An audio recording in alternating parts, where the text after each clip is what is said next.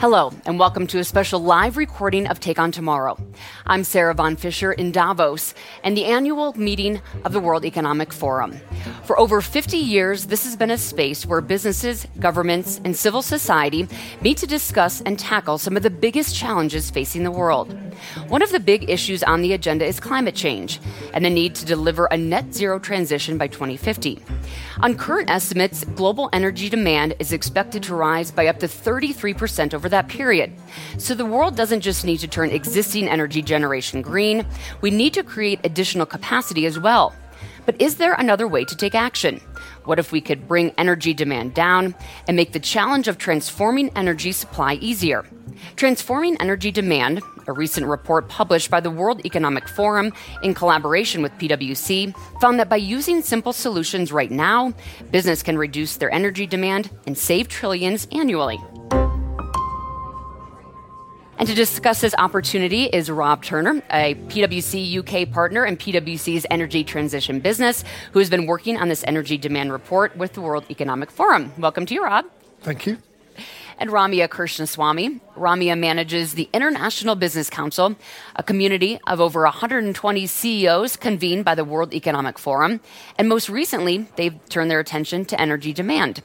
Ramya is also a member of the Executive Committee of the World Economic Forum. Welcome, Ramya. Thank you for having me. So, Ramya, I want to start with you today. You're in charge of bringing together this large group of CEOs, really, from around the world, from some very big businesses. So why did they decide that energy demand was so important to focus on right now? As you know, the World Economic Forum is the foremost institution for advancing public-private cooperation. And no issue is bigger than the challenge of driving energy transition. And it's forecasted to be a $30 trillion business by 2030. And public-private cooperation in this area is more important than any other issue we probably are thinking about today. And one area we thought was a clear white space was thinking about transforming energy demand, really thinking about energy consumption. And how do we get to the growth that the world needs by using less energy, by using it more efficiently, and making energy do more for us. So that's really the angle which we find is less sort of tackled by governments and businesses worldwide. And hence, we started to work on this topic. And Rob, I know you've been very involved in this, of course. So why is it so important that businesses work on reducing their energy demand? Growth. The real thing is growth. A lot of the discussion at the forum is how can we deliver prosperity and economic growth across the economy. That's growth in developed markets, but it's also growth in developing markets. And if you then think about the drivers of growth, you're looking at doubling GDP by 2050. We're expecting to have 2 billion more people on the planet by 2050. So to deliver the growth and to ensure that we're also pulling people out of poverty and enabling an improvement in their quality of life over that time, a lot more energy is typically required. But now our challenge is we need to dismantle one energy system, which is the hydrocarbon system. We've got a huge pressure in the economy to grow that renewable system. And at the same time, we've got to support a degree of economic growth. Now, so therefore, the key lever in balancing that huge take down hydrocarbons and build up renewables has to be to make sure that that growth is under control. We think that by concentrating on efficiency, we could get the same level of economic output, the same level of empowering growth, with 30% less energy demand over the next 10 years. And that would be an extraordinary achievement. Think how many fewer power stations that requires. Think of how much less capex that requires. So if we can get demand to sit alongside those supply parts of the equation, we're really creating a much more realistic pathway to net zero. And Rob, sort of piggybacking off of this, I mean, one of the things that is really interesting is that we do have some of these things in place now. It's cost effective. There's current policy in place, current technology. So from your point of view, why is this really the right time to be doing this? Well, look at the global trend. We're trending on about 2.2% improvement in efficiency annually, which means that when Ramya and I are working together talking to CEOs about what they're doing in their business, their typical first reaction is, yeah, we're on it. Because any sensible business is looking at their cost base. Any sensible business is going to be getting a better machine when they're replacing their machine or doing their building up as part of their normal capex cycle. But that 2.2% is not getting us onto the right pathway to net zero. We believe our 30% benefit or demand reduction by 2030 implies over 4% gain. So what we need to do is say, go further, you can double it, you can go faster. Now, the good news, though, is that we know what the tools are. So actually, we know how to do it.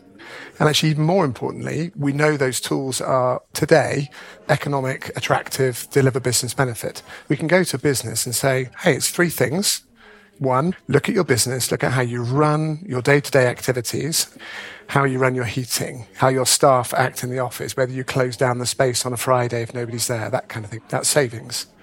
Then you've got efficiency investments. So that might be upgrading your office. It might be improving your heating and cooling systems. It might be adding AI in how you're managing your basic processes. So a bit of CapEx, but that gets you an improvement in core efficiency.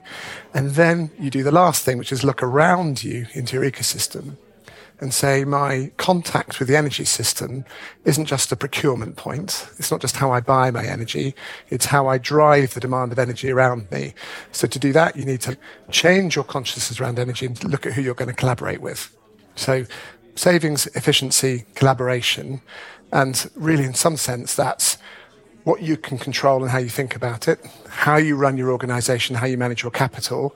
And then the exciting last point is the kind of thing that we really get out of being here in Davos with the forum is how do you collaborate with your value chain? Who are your partners? How do you think? How do you change your consciousness on energy? So take excitement from the fact that in a way it's BAU, you know how to do it, but then challenge yourself to double that number. So Ramya, as you've been working on this for the last year, are there any examples of what success looks like, any real-life examples that are being put into practice? The good news is there's plenty, and this notion around effective use of energy, being more efficient and being more productive, is as relevant in the United States or in the EU, or it's going to be in India and South Africa or in Saudi Arabia. So it's really something, no matter where one finds oneself, the solutions are going to be feasible. I'll give you two examples. So one of the partner companies, Indian manufacturer, their company has been able to kind of bring 95%, I really mean it, right? So basically they're using 5% of what they used to use 14 years ago today as a result of how they've changed technologies, their processes, and really starting to measure and make energy per unit of production as a way to sort of keep themselves accountable to being much better at the way they think about their processes and their production and how they operate as a company overall. This is in India, and it's possible, and they've done it over a 14-year period. So it's a really impressive story. And another example I want to bring together is really thinking about margin pressure, a pharmaceutical company based in the United States, by really driving better energy efficiency in their operations, was able to see 27% of cost gains. And of course, I'm not able to state exactly the equivalent of carbon emissions avoided, but that's another gain that they saw as a consequence. So no matter which industry, this is a clear possibility. It seems too good to be true. Seems like a dream. So Rob, why would businesses not be doing this already? It's a different way of thinking to take direct responsibility for your own energy costs.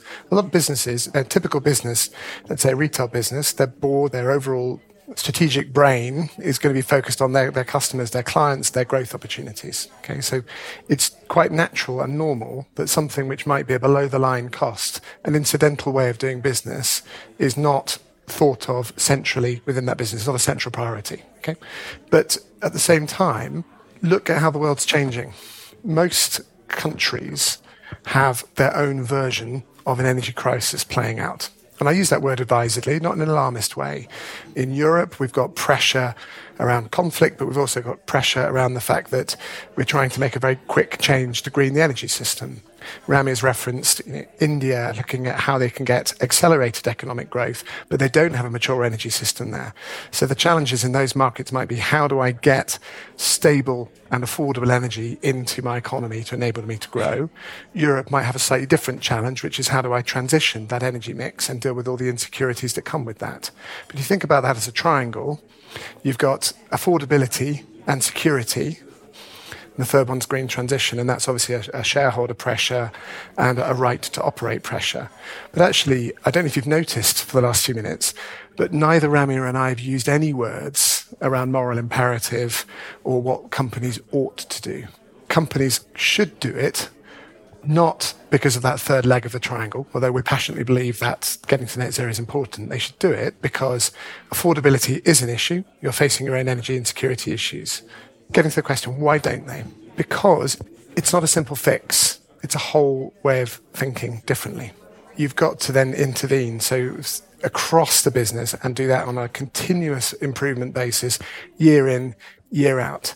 Now that contrasts with a lot of the dialogue we see around energy transition. I'm going to go and build a wind farm or a hydrogen plant. The mega projects to solve the mega problem. Demand is not a mega project solution. It's everything.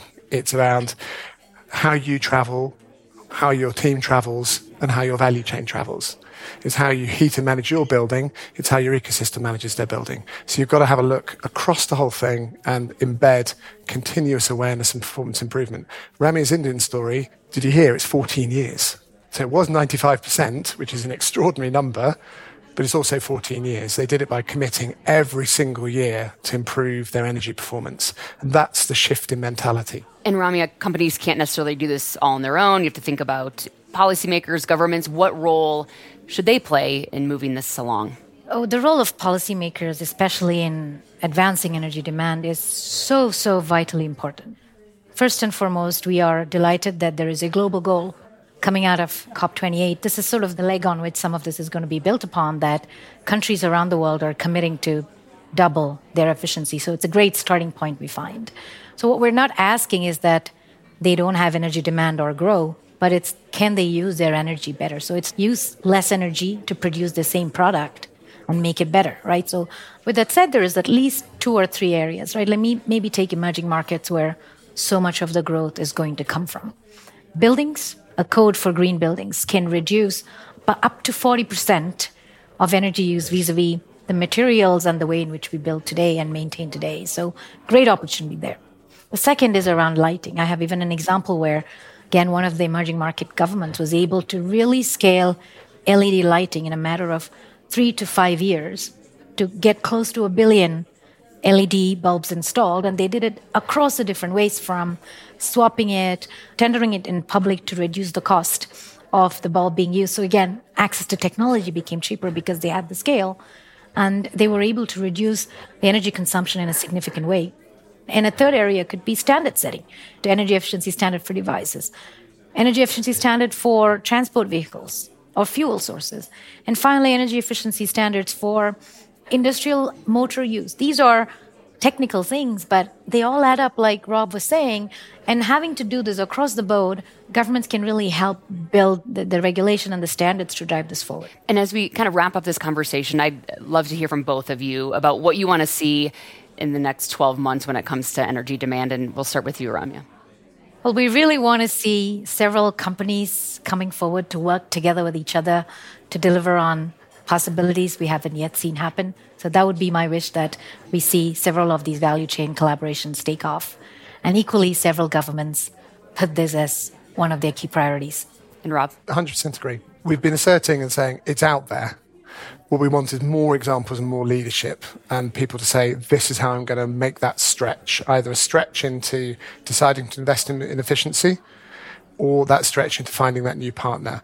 And what we'd like to sort of bring back is those success stories, and we think they're out there, and we just want to get that momentum building. Fascinating conversation and great work that you both are doing. Rob, Ramya, really appreciate you being on Take On Tomorrow. Thank you. Thank you, Sarah. And that's it for today's episode of Take On Tomorrow, recorded live from Davos, Switzerland. Join us next time for another special episode from Davos as we dive into the findings from this year's CEO survey with PwC's Global Chair, Bob Moritz. We'll discuss what thousands of business leaders are thinking about right now and look at what it'll take for companies to survive in an age that requires continuous reinvention. Take On Tomorrow is brought to you by PwC's Strategy and Business.